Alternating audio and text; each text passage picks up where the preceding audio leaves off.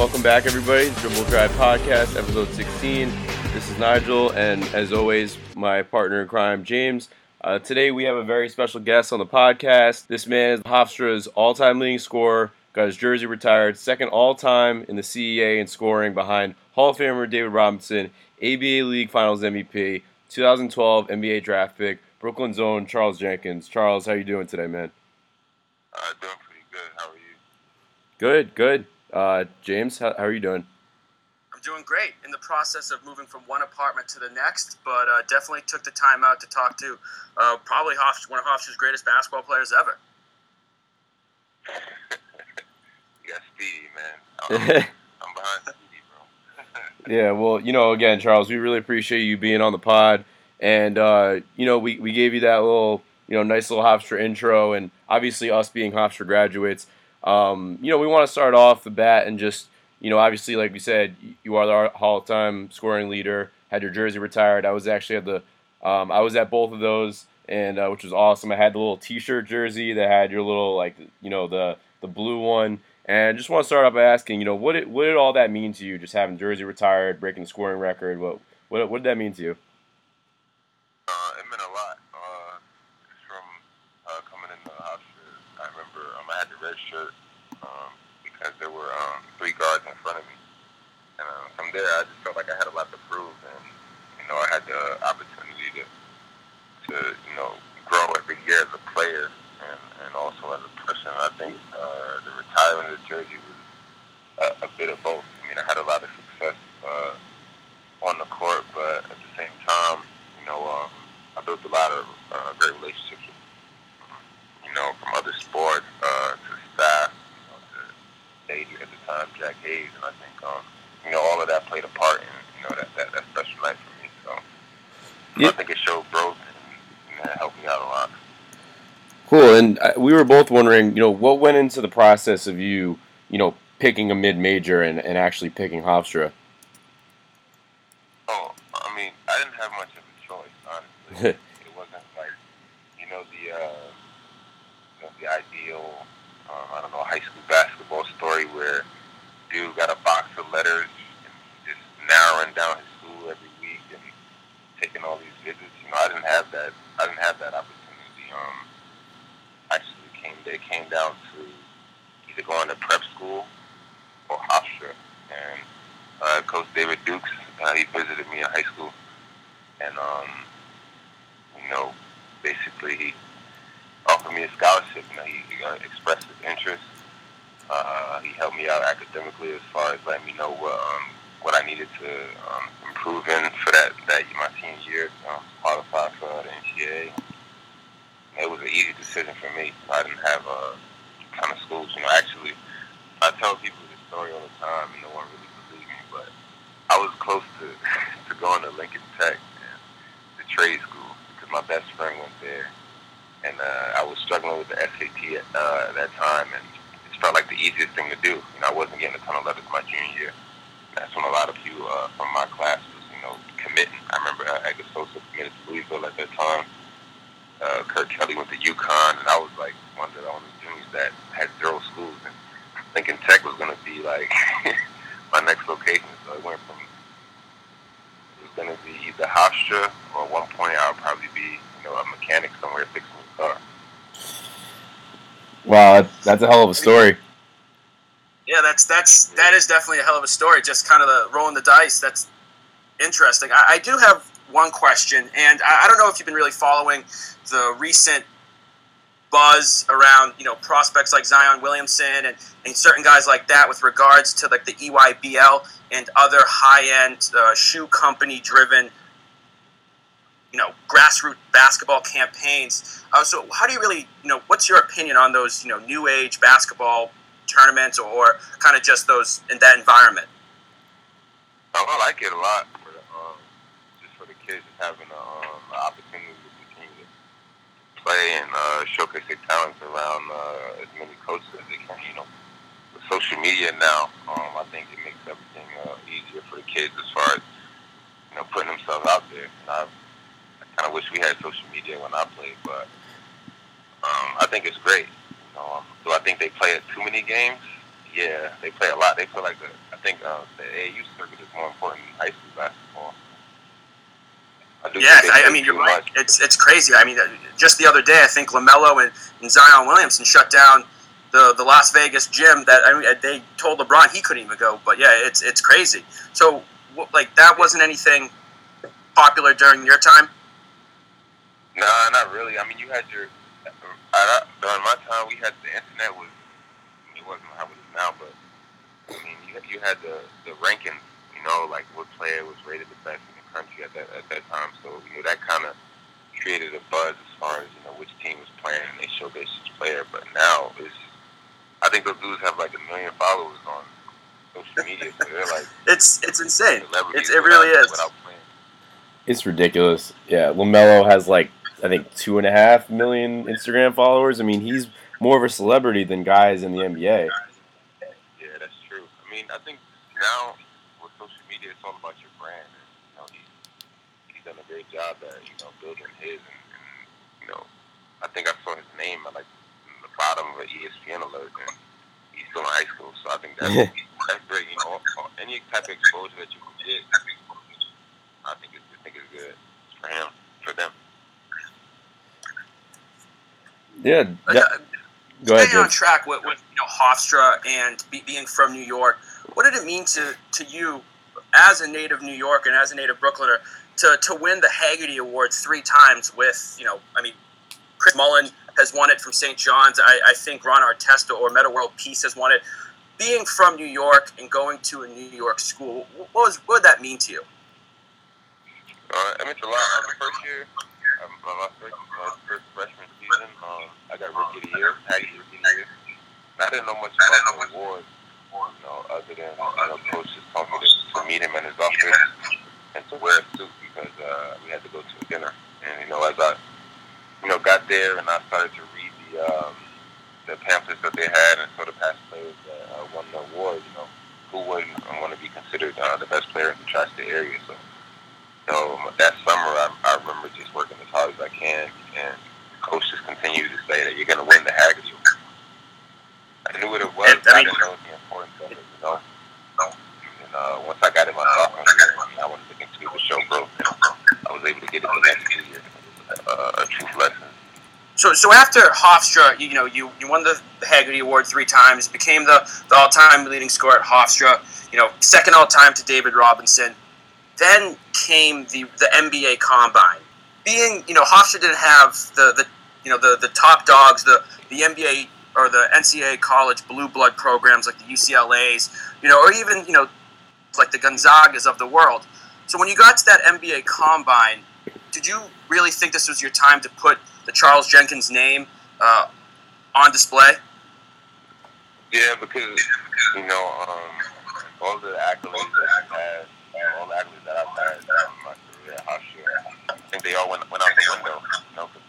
When we walked into the Combine, I walked in the guys that had Player of the Year, ACC, national champion. So I think it was more about me, taking the fact that Hofstra didn't get the same amount of exposure as those guys did, and just using it as a sort of motivation to try to go out and prove that I can play, no matter what conference I came from. Nice, man. Well, as we know, you were drafted by the Warriors in the NBA draft, second round. Just tell us a little bit about your time in the Warriors organization. You were in a draft class with, I believe, Jeremy Tyler and Klay Thompson. Those guys went along with you at the Warriors. So just tell us about hearing your name get called, hearing Charles Jenkins from Hofstra, and your time with the Warriors and what that experience was like for you. I think the night of the draft might have been the most stressful just time of my life. During the draft, you hear all these. You got NBADraft.net, you got Draft Express, you got the Chad Ford draft that you purchase, and it tells you where you're gonna go. And, yep. There's a lot of things that go into it, and you have an idea of the range that you're gonna be in, and then sometimes if you read it up on yourself, you start to get to your head a little bit. You think you're gonna go certain number. In my case, I thought I was going to go 28 to the Bulls. But and then when the draft night comes, 28 gets there, and you hear that the Bulls traded their pick. Things like that start to play, and then you see teams on the list that you never worked out for that are got the next 5 picks. And then you start to really question yourself, wonder if you're going to get picked at all. I remember being really upset at my agent, just thinking that I wasn't going to get my name called. I didn't get what number it was once the second round started. I had all my family in the hotel in the city, and we were all anxious. We were all like, kind of tapping our feet, cringing our teeth the whole time until the 43rd pick was. 43rd pick, I believe it was. I think it was Malcolm Lee to Timberwolves, I think. And yeah, to the Timberwolves. Around that time, I was out of it. By that time, because I know once the 50s hit, that's normally all the European guys are stashed. And it was at 43, and that's when I got a call from my agent. He was like, enjoy with your family, and congratulations. And Adam Silver announced my name on TV. So it was just like a sigh of relief. It was a lot of emotion, a lot of different emotions, I want to say, in 1 hour, like up and down, from my dad just telling me to relax, my mom just telling me to relax, it's going to happen, to, thinking in your head that it's not going to happen. So when it finally happened, everyone was excited. We had a 12 there, so it ended up being a great night for me. So before we get into your time with the Warriors, you said you thought you were 28 to the Bulls. Was that based off of like a workout, and then somebody in the organization said, yeah, we're thinking about taking you, or was it more of a gut feel, or did you have something that made you think, or your agent maybe, somebody tip you off to the Bulls? After your workout, you get feedback, mm-hmm. And if you didn't play well, the NBA they're really honest people. So if you didn't play well in your workout, it's known, and if you play well, there's interest, then you'll know. So I figured they had 2 picks, and at the time they were looking for combo guards. They were looking for guards. They ended up taking Jimmy Butler, I think, at 30. So not a bad player. I was leaning towards it. I got good feedback from Detroit at 34. But they ended up taking Shelvin Mack. So they can tell you whatever, but at the same time, when you pick, it's kind of like when you're in the park and you're picking. You're picking up a team with another guy. He picks someone, and then you got to change who you initially wanted, because. So are you like Draymond, where you can name like every player that was drafted ahead of you? I'm sure you've seen that video. It's pretty hilarious. Nah, I let that go a long time ago. I had my time of like writing names down and stuff like that, but I didn't take it to that extreme. So, we just mentioned Draymond, and you played with the likes of Draymond only for a little bit, but certainly Steph and Clay. We do want to ask you what your experience was playing with those guys specifically, but before we do that, just tell us. Everybody loves the Warriors now; they're the trendy, bandwagon pick. But what was it like for you personally, just playing with the organization and the coaching staff, and just it's always been a top class organization, but until they started winning, I don't think people really gave it that credit. But just tell us what it was like for you, and you were able to get some starts later in your first season, which I'm sure was awesome. So just tell us about your experience being in the Warriors organization. It was great. For the year and a half I was there. Most importantly, I think when I got there, Jarrell Wright was there. I actually took summer school classes with him when I was in high school, so he was someone that kind of guided me and let me know what I needed to do, and telling me about opportunity, and when I get my chance to always be ready. So having a guy like him around, it made things not easy for me, but it made it someone that I came to for guidance, because he was someone that was in the same shoes as I was. So it was good to be around him. And as far as management, the coaching staff, Mark Jackson was a really big help. He gave me a ton of opportunity my rookie year.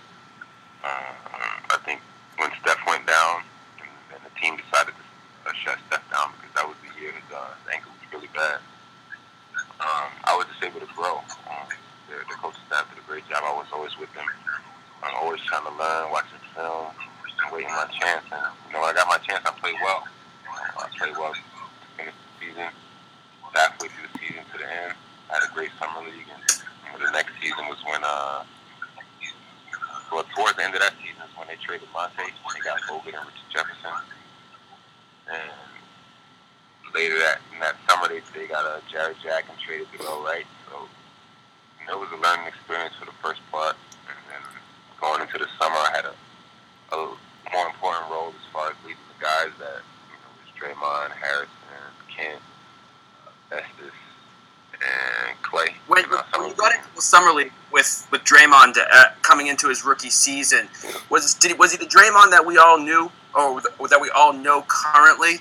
That loud, very forceful player on the court. Was he like that, or was he ever maybe somewhat quiet? Nah, not at all. The same Draymond that you see. Same old Draymond. The same Draymond that he was back then. From the beginning, he was really confident in himself. Kind of letting it be known that he's ready to take the next person's spot that's in front of him. And he's going to do whatever it takes to win. I think for him, it was more about making the adjustment from college to, as far as the pace adjustment, as far as from college to the NBA. But as far as the game and the knowledge, he had that from the moment he stepped on the floor. His basketball IQ was really high. He's a really tough competitor. And trash talk, he was doing that from the moment, summer league practice began. He was in there, the same Draymond that you see now. But I think he's under a microscope now, so it's like everything he do is blown out of proportion. But he's always been this guy.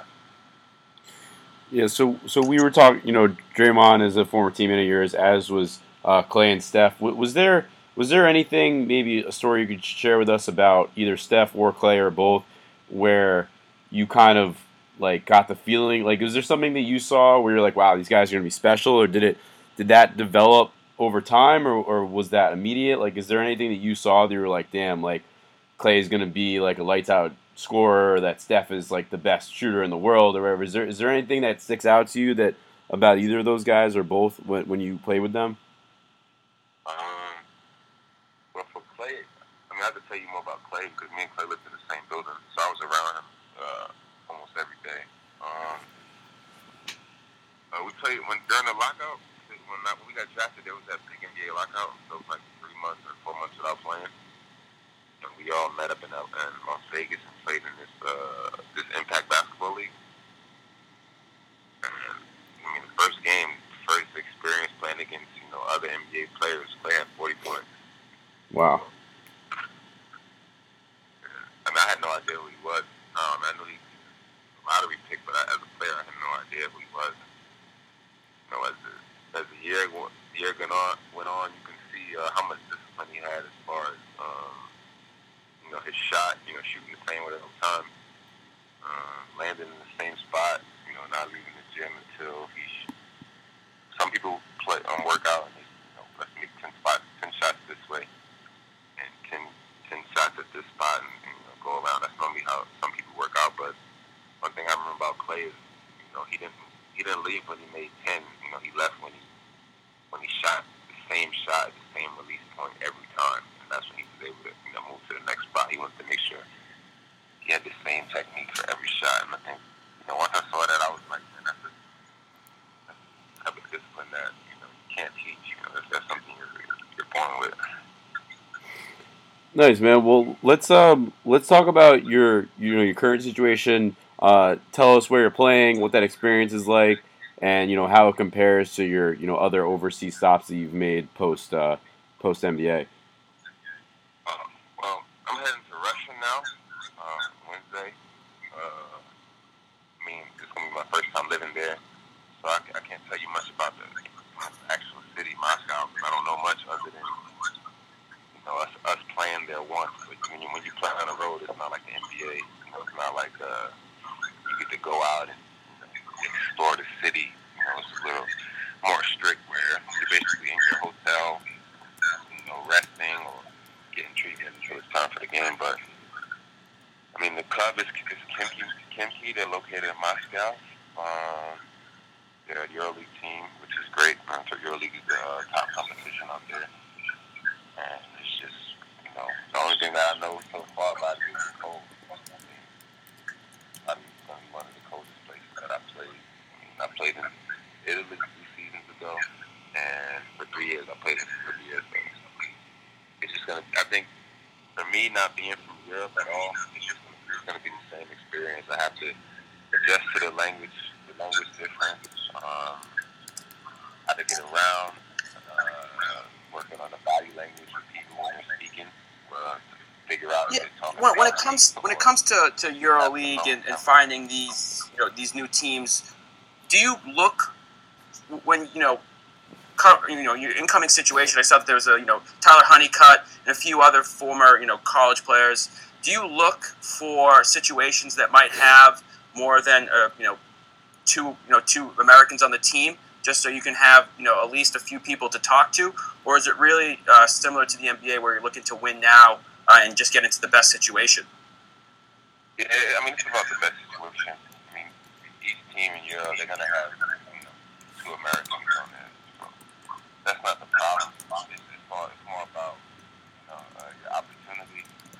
Of course, making money and being somewhere where at least your family can fly there without a problem.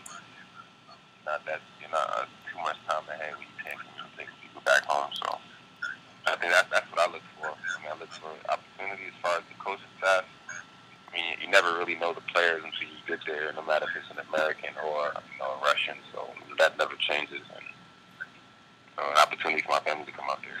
That's what I care about. Yeah, so as you said about getting into the best situation with the current D-League format, with more teams each year getting their own team affiliate. How does that have you ever thought about trying to come back over, possibly getting a 2-way contract and going that route back through the NBA, or is the D-League, or not the D-League, excuse me, is the EuroLeague just better for money situations, financial reasons? The EuroLeague is way better for money situations, but at the same time, I have my own. I don't know. I have my own opinion on the D-League and how things work over there. It's a little confusing to me, but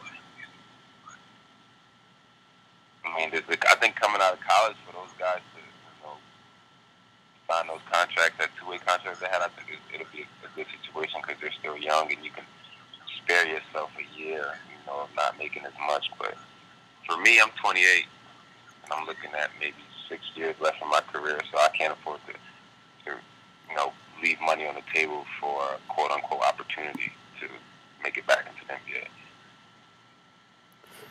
But I do have a weird thing about the D-League. I always wondered if the D-League, if someone wins D-League MVP, right, shouldn't that guarantee them a job in the league? Yeah, I mean, you're right. You would think that a D-League MVP should get, some sort of call-up. I think, Xander Blue just signed a contract with the Lakers, but he had to fight for that. But, yeah, that's a great point. Right, and to your point, Charles, go ahead, Charles. Xander Blue been one of the best players in the league for the last 2-3 years.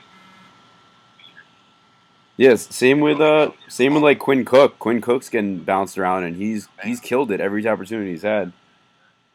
Yeah, same. I don't understand. I don't really understand. Like, you take credit for someone living their dream for 10 days and then coming back to reality? I don't know, man. It don't work. It's all about, I think, from my experience there, it's all about opportunity, And sometimes it comes, and sometimes it don't.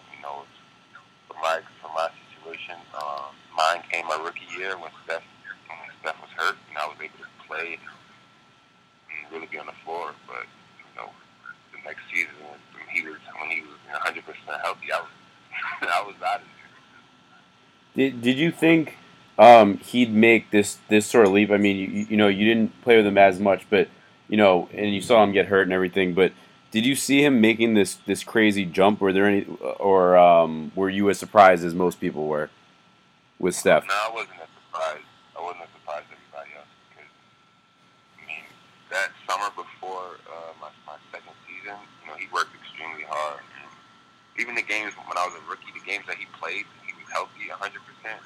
He played, the same way that he plays now. Like it wasn't. I mean, was he shooting from almost half court? No, he wasn't doing that. But he was, the same moves, the same, quick release. If he was open back then, it was guaranteed that he was going to make it. And of course, he got a lot much better from that time. But you would be a fool if you didn't notice, how good he was when he was healthy that year. Yeah, no, definitely. So, are you happy overseas? Was it a little bit of a culture shock going out there? Obviously you're a little bit more seasoned now. Yeah. So what was that like just initially going over there? I was ready to leave from the moment I landed on the plane. Just to, you start to see signs that it's not in English. People that's trying to speak English it's not fluent. That their tense is wrong. They might be using, I don't know, saw instead of see, or it was difficult. And when you get to training camp up there, you got a roommate. And you don't have that much of your own personal space when it comes to like being on the road. And I mean, it's a little bit like college, kind of how strict college was. Mm-hmm. And it was just something that I had to get used to. I mean, it wasn't after a while. I don't have a problem, getting along with people, but it was just an adjustment. In the league, you're basically on your own, until the day of the game. So if you land in a city, you can go out to dinner, see friends, and hang out if you want to, do whatever you have to do to get yourself ready for the game. But in Europe is more so, this is what time you land, this is what time we eat, this is what time you get to bed. So it was a little bit of an adjustment, but like you said, I'm seasoned now, so it's more second nature to me now. What's the craziest crowd? Not well, NBA or I guess Europe, but what's the craziest crowd that you've encountered? Crowd? Yeah. Oh, well, in Serbia, there's a rivalry, one of the biggest rivalries in Europe, Partizan against Red Star. And I play for Red Star, so we share the same gym. So we practice from 6 to 8. They practice from 8 to 10, and if we play against each other, our locker room is connected. So it's a really big derby, and the fans are allowed in the gym. And when there's Serbian league, anything's allowed. So you can throw coins on the court, you can throw lighters on the court, you can throw those little M80s on the floor, and you can throw like if you were like if your car was like to break down or something, you have those flares. Yep. Fans out there, they throw that sometimes. So I think that's, as far as like atmosphere, a basketball atmosphere, that's just a basketball team and more of a European soccer atmosphere, if you know how that is. It's just in a small gym. I think that's the craziest thing I've seen. Just we're in a timeout of a cup game, and one of the fans from the opposing team threw a flare into our huddle. That's crazy. Were the players that lived around there, were they like, yeah, just get used to it, or were any of them like, what the fuck is going on? Yeah, my first time I was more annoyed by it. Like, this is not basketball at all. How was it allowed? Or more importantly, how was the person that threw it, not being kicked out of the gym? But, I played 3 seasons there, so, at this point, when I played there last year and things like that happened, I wasn't even fazed by it. It was just, wait for the flare to burn out, kick it to the side of the court, or, kick the coins and the lighters on the side of the court and continue to play.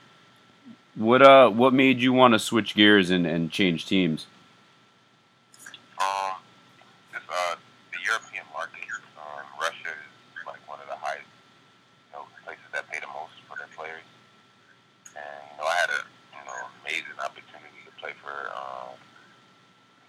the new coach. I mean, to play against this new coach who coached at Barcelona last year. And he got a job in Russia. And he had a lot of interest in signing me. I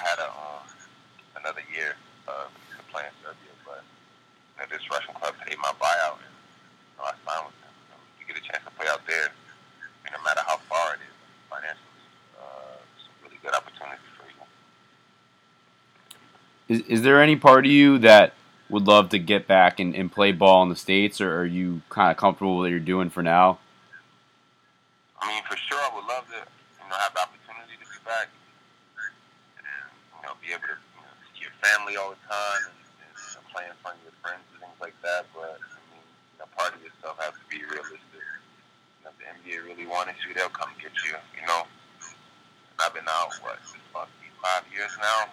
They didn't come back for me yet, so I'm more about, doing the most that I can right now to continue to play, as well as, still being able to, take care of myself as well as my family. So, if the opportunity comes, I'll be more than happy to jump back on and play out here. But until then, my career is in Europe, so it's just how it is. Gotcha, James. You got any additional questions? No, I don't have any additional questions. It was a pleasure talking with you, Charles. It's great learning talking about your journey from small time recruit from New York to winning all these great games for us here at Hofstra, and now just being a constant professional over in Europe. It's I don't know if you follow basketball Twitter all too much, but there's a European League Twitter is pretty popular, and I follow some pretty big name writers, and they always talk about Charles Jenkins, the one of the best perimeter defenders in all the Euro League. So I don't know what it is, but it seems like you're doing something correct over there. How sick is that I went from all-time scorer to a perimeter defender? It's crazy. It's crazy.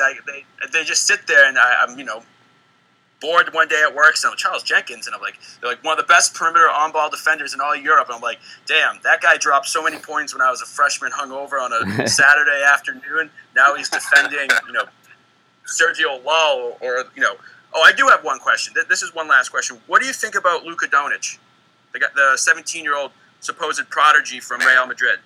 Have you played him? That kid is he's a stud, man. He's gonna. He's that good. I mean, I don't know how his game is gonna transfer over to the NBA because the European style is different. I think the NBA is designed to display everyone's individual talent.